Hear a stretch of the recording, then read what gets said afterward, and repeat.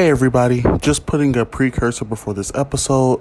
There is some language involved, a few, choice words that are, considered like maybe like swear words or words that are typically kind of deemed in different fashions, but those words are used. It's a little bit more passionate of an episode, so if those things do offend you, then please, you do not have to listen, or make sure you have somebody near you that could be helpful in those situations. I just wanted to make sure I put a type of trigger warning before this episode begins, but I'm super excited to let you hear this episode. It's a really great one. Should have been out a little bit earlier, but honestly, just things have been very busy, and a lot of things have been going on, but I am doing my best and really trying to stay as consistent as possible with posting every week. Hopefully in these next few weeks we will get even better with that, but thank you so much for just listening and for any of the greatness that you all show, and just being amazing listeners and enjoyers of the podcast. So I will see you all later. You know how to contact me, the Forensics Guy, on pretty much every platform. So hit me up, especially TikTok, because my TikTok is growing and I'm super excited. Anyway, see you all later. Have a wonderful day and enjoy the episode. What's up, y'all? It's Dante, aka the Forensics Guy, and you are listening to the Forensics Experience, the podcast where we discuss topics in the speech and debate community with the world's most influential coaches, students, and alumni in the activity. Today, like any other day, except today's a little different. I am super, super, super honored to be sitting with an amazing coach, Deven Cooper. I can say so many things about him, but I'm going to let him get the opportunity to tell you all just what he is and what he does for the community. Go ahead, Deven. Hello. So I am currently the director of debate at Cal State Long Beach. So pretty much coach college debate right now, but I also work with the Lambda, which is the LA Metro Debate League. And then in the summer, I pretty much at this moment have exclusively decided to work only for UDL camps, which are urban debate leagues. Awesome. So, yes. Man, that's amazing. And I think that you are the perfect guest to talk about some of the topics that we're going to talk about. I give some type of precursor to exactly what we're going to talk about, but I think we're going to end up switching a few from topic to topic for the most part. So I'll definitely let the audience get to just kind of listen in. And before we probably dive into some stuff that's going to be probably a little bit too serious, one of the first things that I've been thinking about recently that I would love to hear some opinions from some other coaches, especially you from, is I want to talk about the burden of speech and debate. Overall, I think, obviously we know speech and debate is an amazing activity, and it is doing some amazing things for some students.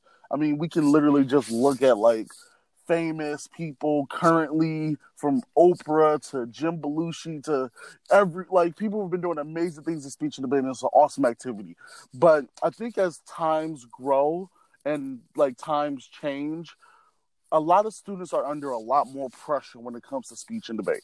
And I can't specifically speak on what, Oprah may have been doing in her high school years with speech and debate, but I can say that in 2019, and when this episode comes out, 2020, there's a lot more pressure on students to be the best at everything. Like if you want to get into Harvard, you got to do 4 sports, 9 extracurricular activities, get a 4.7 GPA, and all of this, and it's so much. And I think that makes a lot of students try so hard to do this activity, and to do it so well does take a lot of time. And I want to ask you, are you seeing that same thing, especially with your current demographic of students that you're working with, which would be college students? Is this an activity that you think people are putting too much time into, or should they really work on balancing that time better? What's your take on that? To be honest, I think I want to start with the high school level first. Okay. So I kind of think that when I debated in high school, it was mostly exclusively in the UDL, so we didn't really go to a lot of national tournaments. Like I didn't even know what TOC was, a Tournament of Champions, Yeah. when I was in high school. But what I do know is that like I put in a lot of time because I felt that it was something that was going to make my life better and something that I learned so much from. And like, you know, the people that were around me when I was in high school that were college debaters told me about all the benefits that it would do for you when you get to college. You already know some of the topics and you take classes on stuff that really interests you. So I think that like in some senses, when these kids are going to a lot of the national tournaments, I really feel like it is taking a lot of time, right, from their lives. But I Yeah. do think that that time is often very useful for them in the future, especially when we talk about and deal with race relations. It is a good Yes. introduction for them to understand how the microcosm of debate will be definitely what they face in the world. But in the world, you don't really have a judge that can say you won or you lost, and that you mostly will take a lot of losses in life, because there's not always going to be a person who's an intermediary in that level. But I do think that a lot of the skills and the ability to learn about different topics, you know, are definitely things that will make people better humans as they get older. And I do think, you know, the community does come at like some opportunity cost. Like if you want to do, you know, this sport at the highest levels, you probably can't do other things, right? Like you maybe True. can't do sports. You probably can't, you know, spend enormous amounts of time with family and friends as much as you want to, especially if they're not in debate, because, you know, that's kind of the demand of it. Like I know that I was only in a couple of other activities when I was in high school, but they weren't as high demand as debate. Like specifically, I was in Future Teachers of America, or FTA, and I feel like Okay. that was something that helped me. I didn't really think I was going to become a teacher, but it did help me in the future. Now, and when it comes to college debate, in some ways, I often think that a little bit recycled with a lot of the arguments that exist. So Okay. I can't speak to every facet of the community itself, but I do think that there, at some levels, on both sides, when it comes, not both sides, but like multiple sides, when it comes to people that want to do critical arguments or straight up arguments or performance arguments, a lot of those arguments are starting to become a little bit recycled and not as new as Yes. they should be. But I think that that comes from people not investing that amount of brain power and effort into doing the craft. Because a lot of people at the end of the day will see this as a game, right? And Yes. they True. think they're going to play the game in the way that is most beneficial to us and that will get us wins.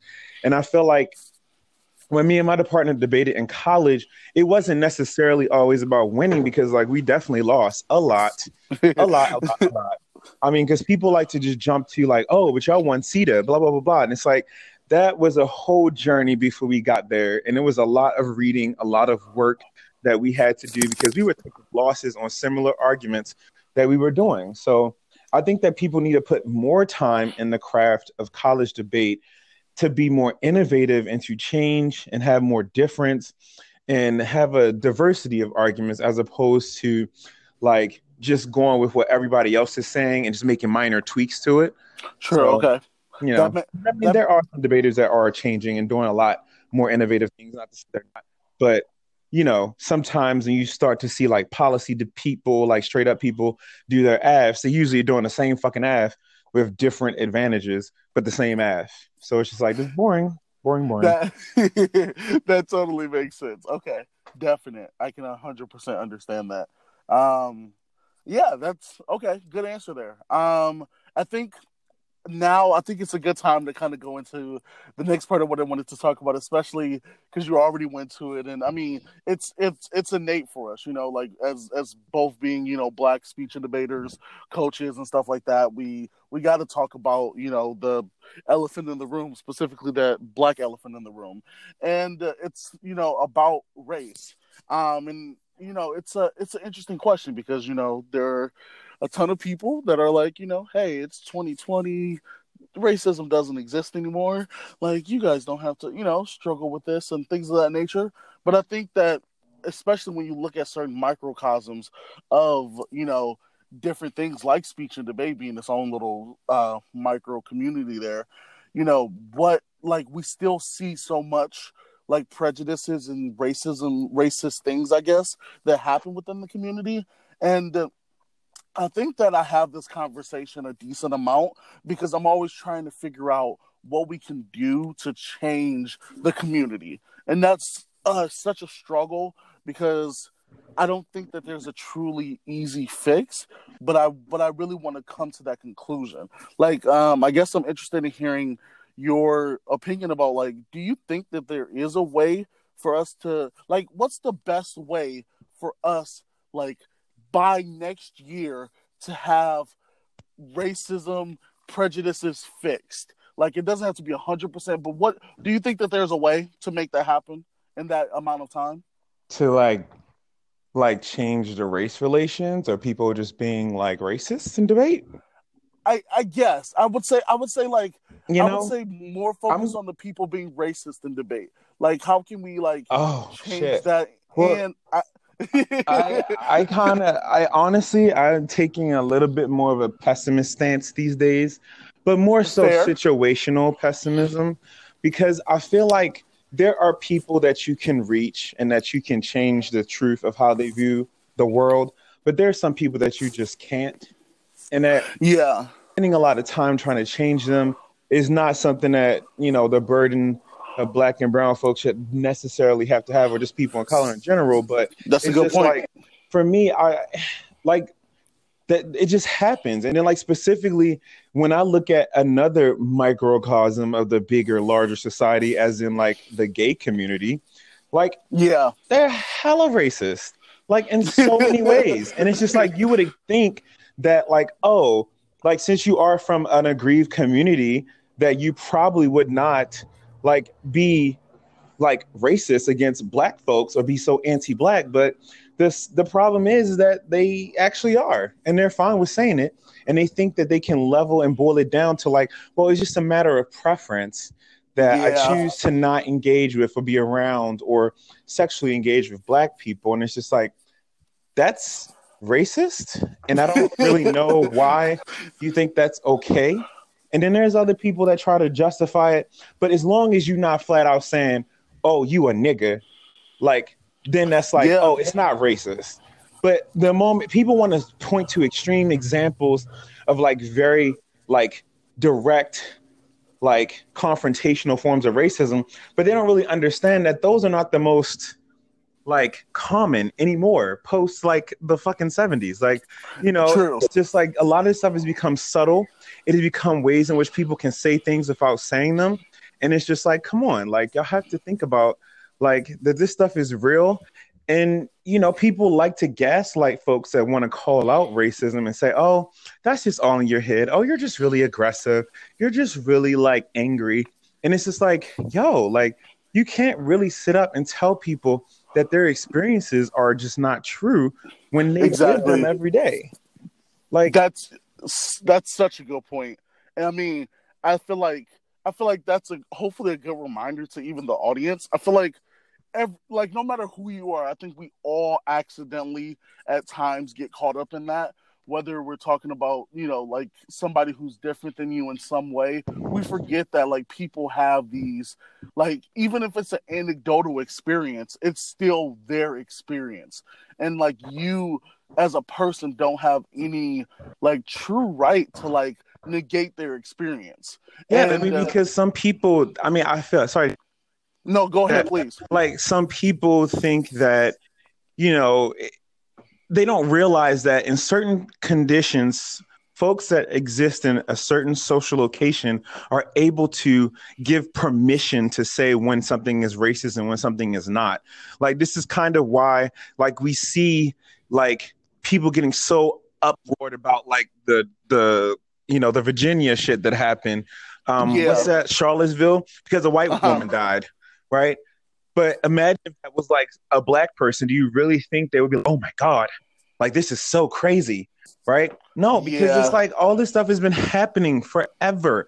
And like it's just like all these instances of racism and way that white people try to do stuff that moves them into a more position of dominance or position of advantage. Like this stuff has been happening, and when people get caught, then it's just like, oh my God. Like that's the whole stuff about like the admission scandals. Like, come on.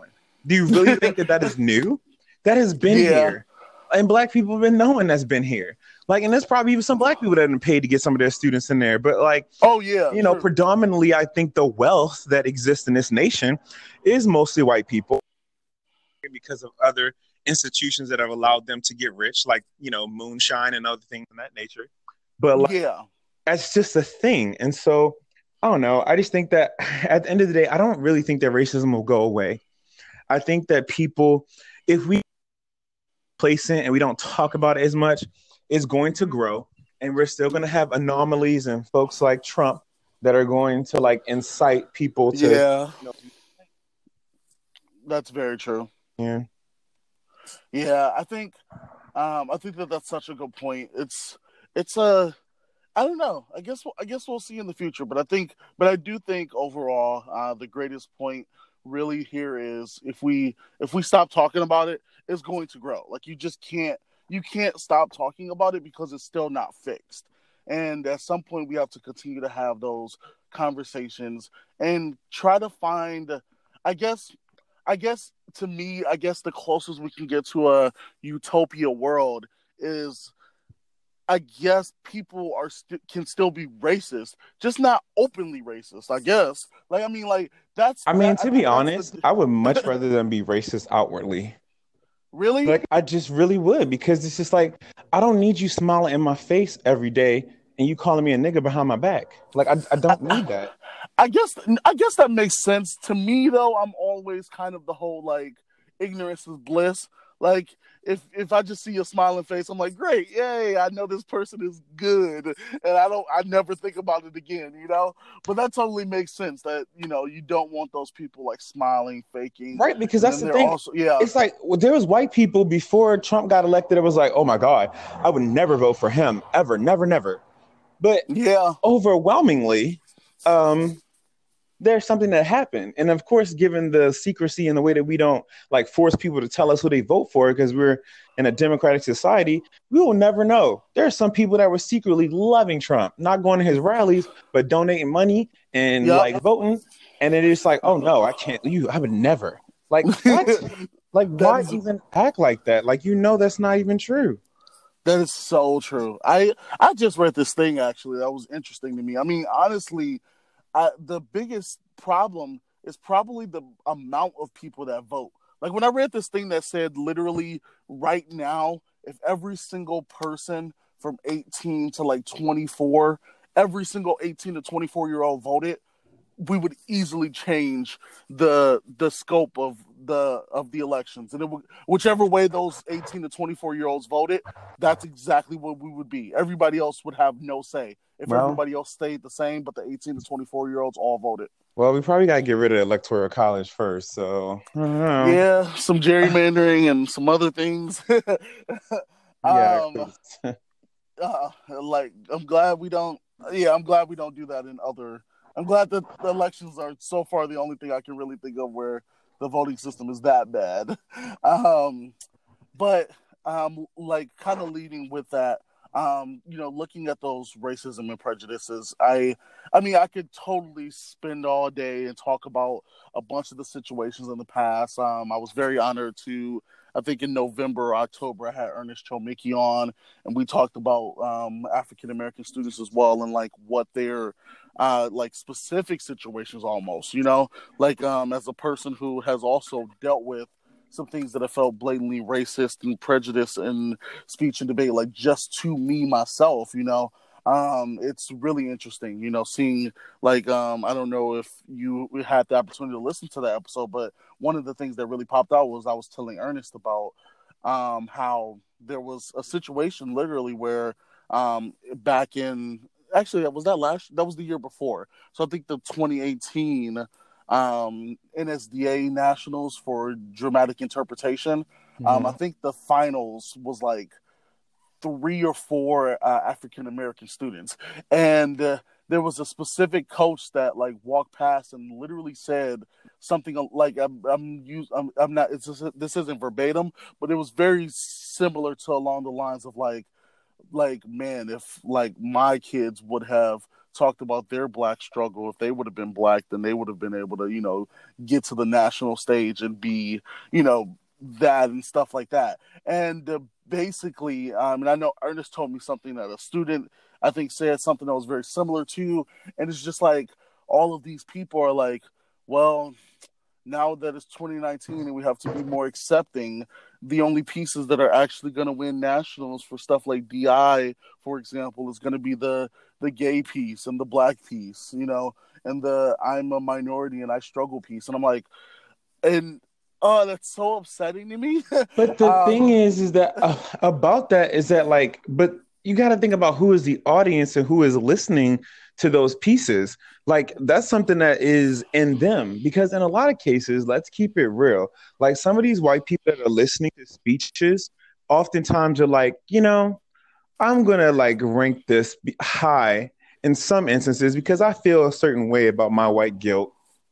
And that's like, that's part of it, that's true. And it's like, it's not to say that's the only thing, because some of them might have had an experience with certain things that are spoken about, but in a lot of ways, white people oftentimes want to alleviate their guilt by giving black and brown folks like shallow, lukewarm, hollow prizes that are meant to like symbolize something in good faith, and without actually changing the structure that has created that necessity for charity or good faith in the first place. And it's just like, that's kind of the problem here. It's like, I don't want your fucking pity. I want you to actually change the structures that make it harder for black folks to actually live in this world. Like, that's the thing.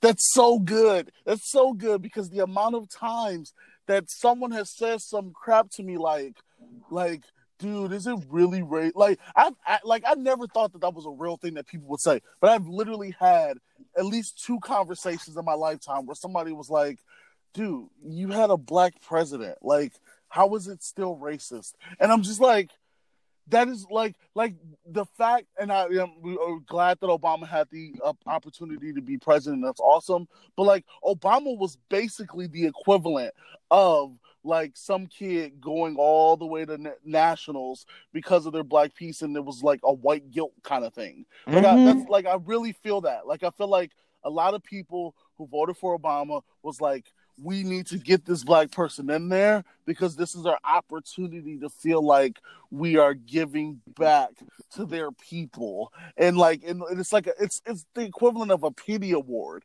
And I'm like, no, don't give us a black president. Like, honestly, if you would have told me that racism and prejudices would have been fixed, but we didn't have a black president, I'd rather take that.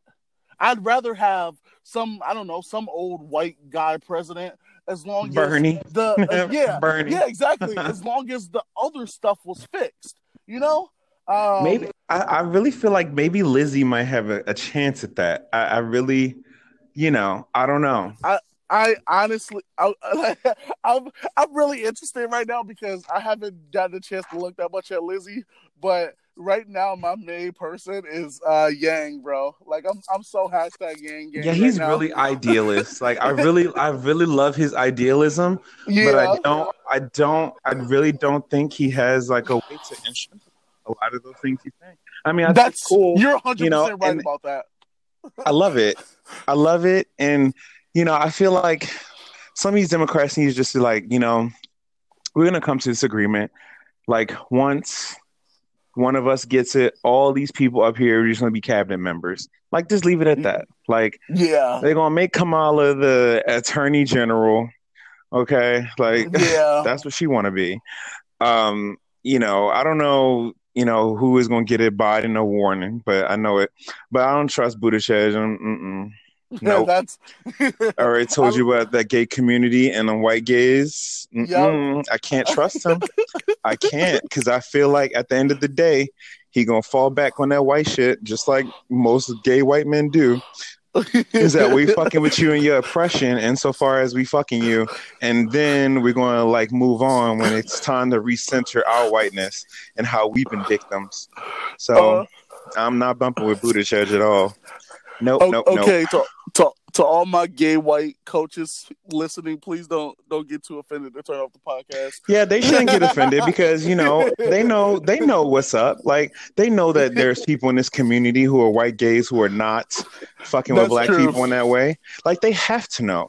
Like they see it on the profiles, they see it in spaces. They see like if you even look at like the circles in which a lot of white gay men are in, none of them really include black men except for that one light skinned man who is mixed, or the one very dark skinned Dante, or Lawrence, or Andre, right? And Andre, he speaks so good, he speaks so proper. But I mean, and it's not to say that person is bad, but it's to say that like they take us in so far as it like makes them feel comfortable, I guess. No, that totally makes sense. When you said, as soon as you said that about the hat throwing Andre here, I thought about Obama, and like I remember, like I think it was I don't remember who I was having that conversation with, but basically it was like they were saying like, dude, if Obama even slightly messed up in his public speaking abilities, just a little bit, people would have automatically thrown him off and he might not have been president.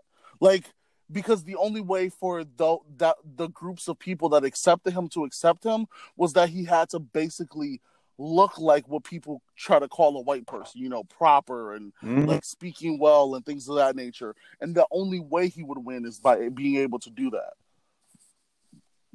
I love that this also became a political podcast. Yeah, and I'm gonna have to throw that. We're in very political times, man. I'm gonna have to throw that explicit sign on this episode and be like, hey, have a little disclaimer like just letting you know there's gonna be some F-bombs thrown in, some stuff like that. Yeah, so, I mean, it's listen not that with caution. it's definitely not that I dislike any group of people. I just think that some people are a little bit, wearing the rose-colored glasses in a lot of ways. Yeah. And they just not seeing it. And it's like when people like me like want to call it out, it's just like, oh my God, like you're so aggressive.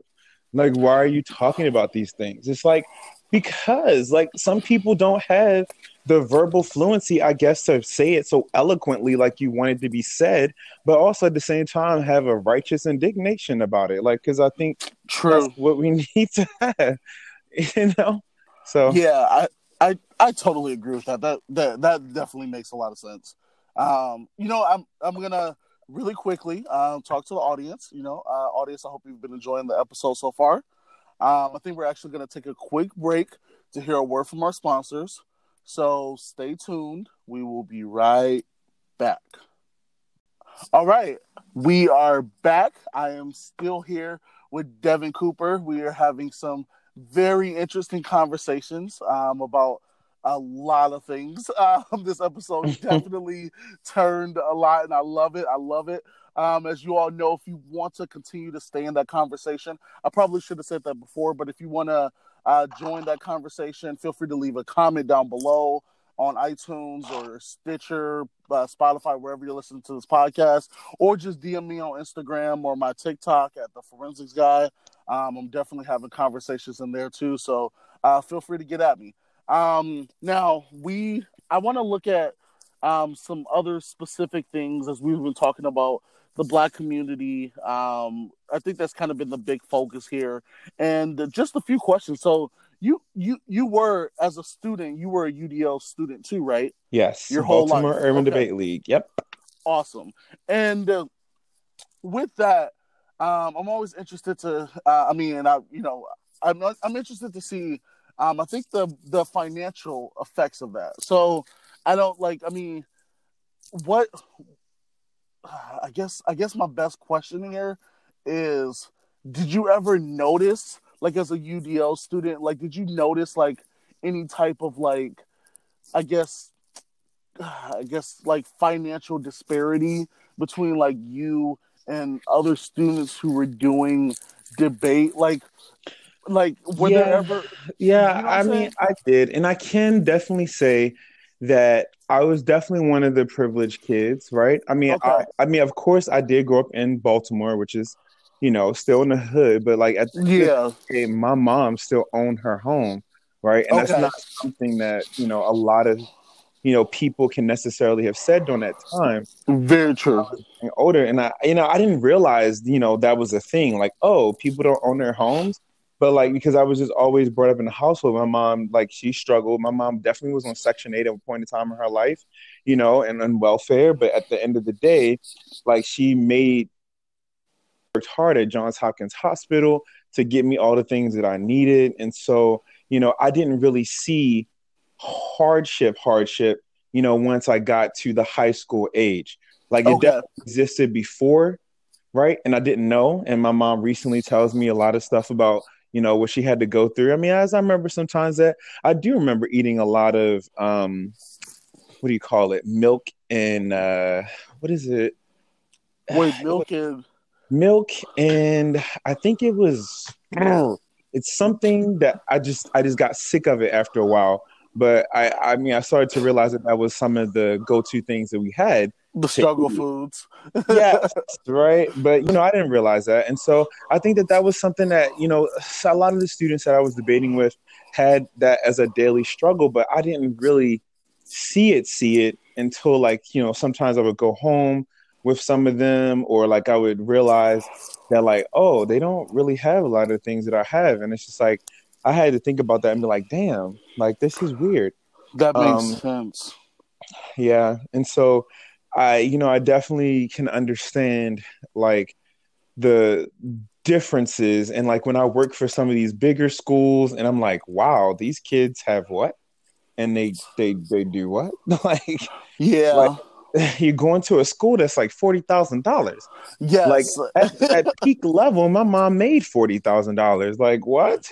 I totally get that, and I mean, like, I'm not sure exactly how the demographics at your college are now, but like, it's very interesting to see, those, like, the differences of, what you grew up versus, like, sometimes the kids you're working with, like, Hmm. I like I was pretty confident even at the school that I was at last year. I was like, man, I'm pretty sure most of these kids make more money than I do in just their allowance. Um, Uh-huh. Uh-huh. so, um, and so yeah, it's a whole dynamic there that's very interesting to see. And I think that I'm I feel what you're saying in terms of that, like still, like, I kind of felt the privilege of, like, not necessarily being too mentally burdened, when I was a student doing speech and debate, Hmm. because our finances weren't there either. My mom was renting an apartment, stuff like that. But I don't think I ever, like, had to, like, I never. It Oh was no, never like our parents are really good at hiding the exactly. oppression that we were living in. It's pretty Oh, big amazing, time. actually. Because I feel like if that was me, I'd be having hearts on hearts with my 7-year-old child. Like, this is so hard. Right, because they my grandparents on my father's side, and then like my mom particularly, were definitely good at concealing, like, things about the outside world, and kept Yeah, me, like, really sheltered a lot, so where I wouldn't have to deal with certain things. But at the end of the day, I still saw them when I went to, like, my high school. I mean, true. I kind of went to one of the worst high schools in Baltimore, but I don't even think that is a something that qualifies that school, like, it being worse. I just think that it was different, and there was a different demographic of students that were given certain things that they had to work with, and Yeah, and if I lived in Baltimore and I say where I went to high school, people would be like, "Oh, you do what?" And it's just like, that shouldn't be like the response. Like, because I mean, to be honest, like, a lot of the students that, not a lot, but quite a few that I went to school with and that were years below me and above me, some of them are not alive, or they're dead. I mean, they're in jail, yeah, or they're not doing things that are the most productive, or some of them are strung out on drugs. And it's just like, I get why that would be a thing, but you know, when you don't have people investing in you and saying that you was kind, you was smart, you was important, yep, right? That's not something that you start to think about, is that your self-worth starts to get wrapped up and you trying to get instant gratification. And then, then here comes social media like a year later, and that becomes a thing. It's really interesting. I I think. mean, no, MySpace was still there. I'm sorry, but then Oh yeah, Facebook and back all that other yeah, shit came, yeah, and yeah. Black Planet. Oh, Yes, I remember. Oh Black man. Planet. I Oh I my was God. I was never on Black Planet, but I don't know if you remember. I think it was seriously only in Milwaukee and Atlanta. It was this. What? It was this thing called. Hold on. The original name was Paxed, and then it changed to something called Blink, BLNK, and it Oh, was I a don't so. know. It was just like it felt just like MySpace mixed with Facebook, and I'm so confident that the only people that knew about it were like Milwaukee and Atlanta. Like that is so weird, but Probably, but I remember that when, Black Planet came about. uh-huh. I mean, not when it came about because I don't remember, but I remember being on it. But Yeah. they also created Mi Gente, which was the Latinx version, and then they had Yes. Asian Avenue, which was the Asian version. I was like, oh my God, I can't. uh So, like that automatically just reminds me of the episode. There was that, I don't know if you've seen the show Broad City, but there was that episode where they took the one girl Abby's drawings, and it was supposed to be for a commercial for a dating website. For it was called like whitesonly.com. oh my God. And it was so funny. It was the greatest thing Yeah. ever. Okay, but yeah, like I mean, it is really amazing like how great like our parents, grandparents, and things of that nature were able to hide that, and it made us, like even though we saw it in school and we, like other parents were hiding it too, we just went with the flow. Like it was like the Hmm. amount of times that I know, like even friends in high school that all had the Jordans and stuff, they were just like us, probably the same parents Yeah, who, I ain't you never know, had Jordans until I was like 26. I, I, my first pair of Jordans were a pair of Jordans that I did I buy them? I literally think I bought them from my friend. Shout out Hmm. to Dane if I did. I haven't talked to him in years, but he was like the only white kid on our block, the only white kid on our block, and it was so funny because the one thing he did, I don't even know if he remembers it, but like his like Hanes t-shirts, like Hmm. the white t-shirts, like you'd wear them under your shirt or something, and he never wore it twice. He would wear it and throw it away. Oh yeah, yeah, and yeah. I remember and I that. was like, what? Or Like that sometimes was they had the white beaters or whatever they call them. yeah, A shirts, A those shirts. yes, the A shirts. Like that was the moment where I was like, whoa, some people do got money. Like he was literally throwing away the Hmm. white shirts after. Like it was crazy. And man, it was like um I guess, but even with that, I saw like obviously a lot of friends who, are not alive right now. People that I, paying homage to because I'm like, man, they were on their own paths and it was unfortunate. And I think that we can put that back to speech and debate. I mean, honestly, you could put anything in there, but obviously, my love for speech and debate comes out. But students need to be introduced to something like speech and debate. And even if they don't love speech and debate, basketball, football, whatever, they need something because there came a point where I just got so tired of seeing, like young teens and things of that nature just dying by the hands of things like, violence and all types of stuff. And like, It's true, but it's just like I oftentimes fear Black people coming to this space now, like in a lot of ways because of all the stuff that they have to deal with.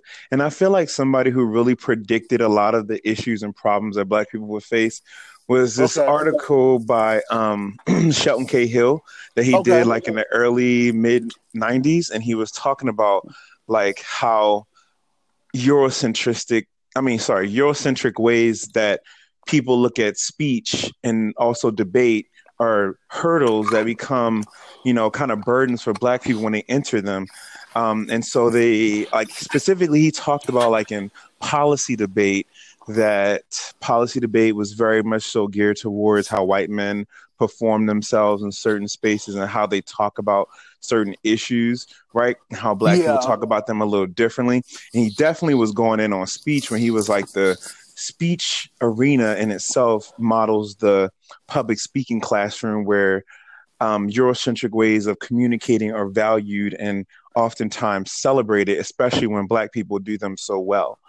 Right. And he was definitely Yes. talking about, like, how Black people oftentimes have to code switch in order to be seen as not too hood or too preachy or too aggressive to their white opponents. Very true. And it was just like, that's literally what is happening today. I see this shit played out. Right. And when I entered college, and I didn't really understand what that article was talking about, my freshman year of college, which is when I was exposed to it. But I was just like, what does he mean by this? And then, like, as I got older, I started to see, like, all this stuff where he was like, the white competitors will be surprised when Black competitors have a victory, or, there will be backlash for the way that you speak about certain arguments. And I was just like, wow, Yeah. this is prophecy here.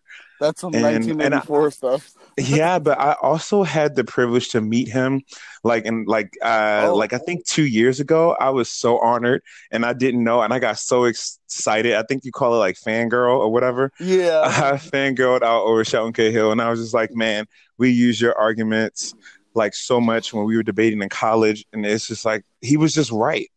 He was just right about everything he wrote in that article, and it was just like crazy to see, like, that stuff still happening today, right? And how Yeah. speech kids are definitely talking about how they have to talk about certain pieces, or they have to speak in a certain way, or they have to dress in a certain way so they're not seen as like too hypersexual or too, like, too aggressive in certain ways, and not wearing certain colors. Like, and I'm just like, wow, this is intense. That is really interesting. Especially from the like the idea of, like, I guess, clothing in speech and debate. I guess there's a few avenues I can go down to talk about, but I don't fully know where we need to stand on the whole idea of, like, what Like constitutes this. professionalism. Yes, like professionalism. Yeah, I Like, mean, I just think that, like, the difference between speech, speech in college is very different than speech in high school, and yeah, debate in high school is very different from debate in college, because in some areas where you have the local leagues that are doing policy debate, they definitely want these kids to dress up and to wear certain things, and it's just like, oftentimes they don't understand that some of these kids that actually want to do speech and debate are not, they don't have the money to get those things all the time, right? it's And true. it's just like, well, if you want them to wear that shit, won't you buy it? Like, buy it for them and have them and support them. And I feel like, even, and I hate to say this, but like, when I was at Fresno and I was looking at these kids and like trying to like figure out ways to help them and make them better, I got met with a lot of backlash from the people who were running the local league. And I was just Yeah, like frustrated, because I'm just like, y'all not handling these Black kids well. Like, y'all just like putting them out here looking all crazy and saying stuff that, is not relating to their experiences. And and there was one Black kid that reached out to me, which is Skylar Harris. Sorry to name drop, but no, you go know, ahead. and I coached them. And so it was a wonderful experience for me that somebody actually like saw my coaching to be valid in the area, because they definitely suppressed it and definitely treated me Wow. like I was like the redheaded stepchild, or more so this Black dude that was coming to like kill their women or something. I don't Yeah. know, but I was just like, come on. So, and I definitely see it, and I was like, and the code switching thing is very much so real. Is that we can't say the things that we want to say, but at the same time, some white people feel very comfortable in saying, "Oh, what's up, yo?" or "Hi, yo," or "Hi, brother." Like, what? Or, That's why are you talking to yeah. me like that? As if I talk that way. I mean, not to say it's bad to talk that way, but it's just like, why do you think that you get to talk to me like that? That's Like, that. No, you that's don't. that's really interesting. I think But that exists in and out of debate. True. Like I just can imagine. Like sometimes when I go to the counter, they be like, "Hello, brother." I'm like, "Why are you saying bro? Why are you saying brother like that?" Number one, He started uh, raising his fist. He's like, "We're all one, brother." right. I'm just like, this is crazy right now. So, that is great. I think I think that gives. I'm totally going to obviously shamelessly promote. That probably will end up being the advertisement too, anyway, in the middle of the sponsored video thing here. But you know, a lot of people know about. I mean, at the time you're listening to this podcast, it will be out. You know, so for those who know, I'm creating an online speech and debate league for students. And it's going to be very interesting for speech kids. They'll be able to submit videos through an online platform, and be able to be judged based off of how they compete for speech and debate. So I think the biggest thing that I'm looking for, which is kind of what we talked about a tiny bit, but I really want some very skilled judges. Like, no offense, I love that parents are willing to volunteer to help out at tournaments and things of that nature.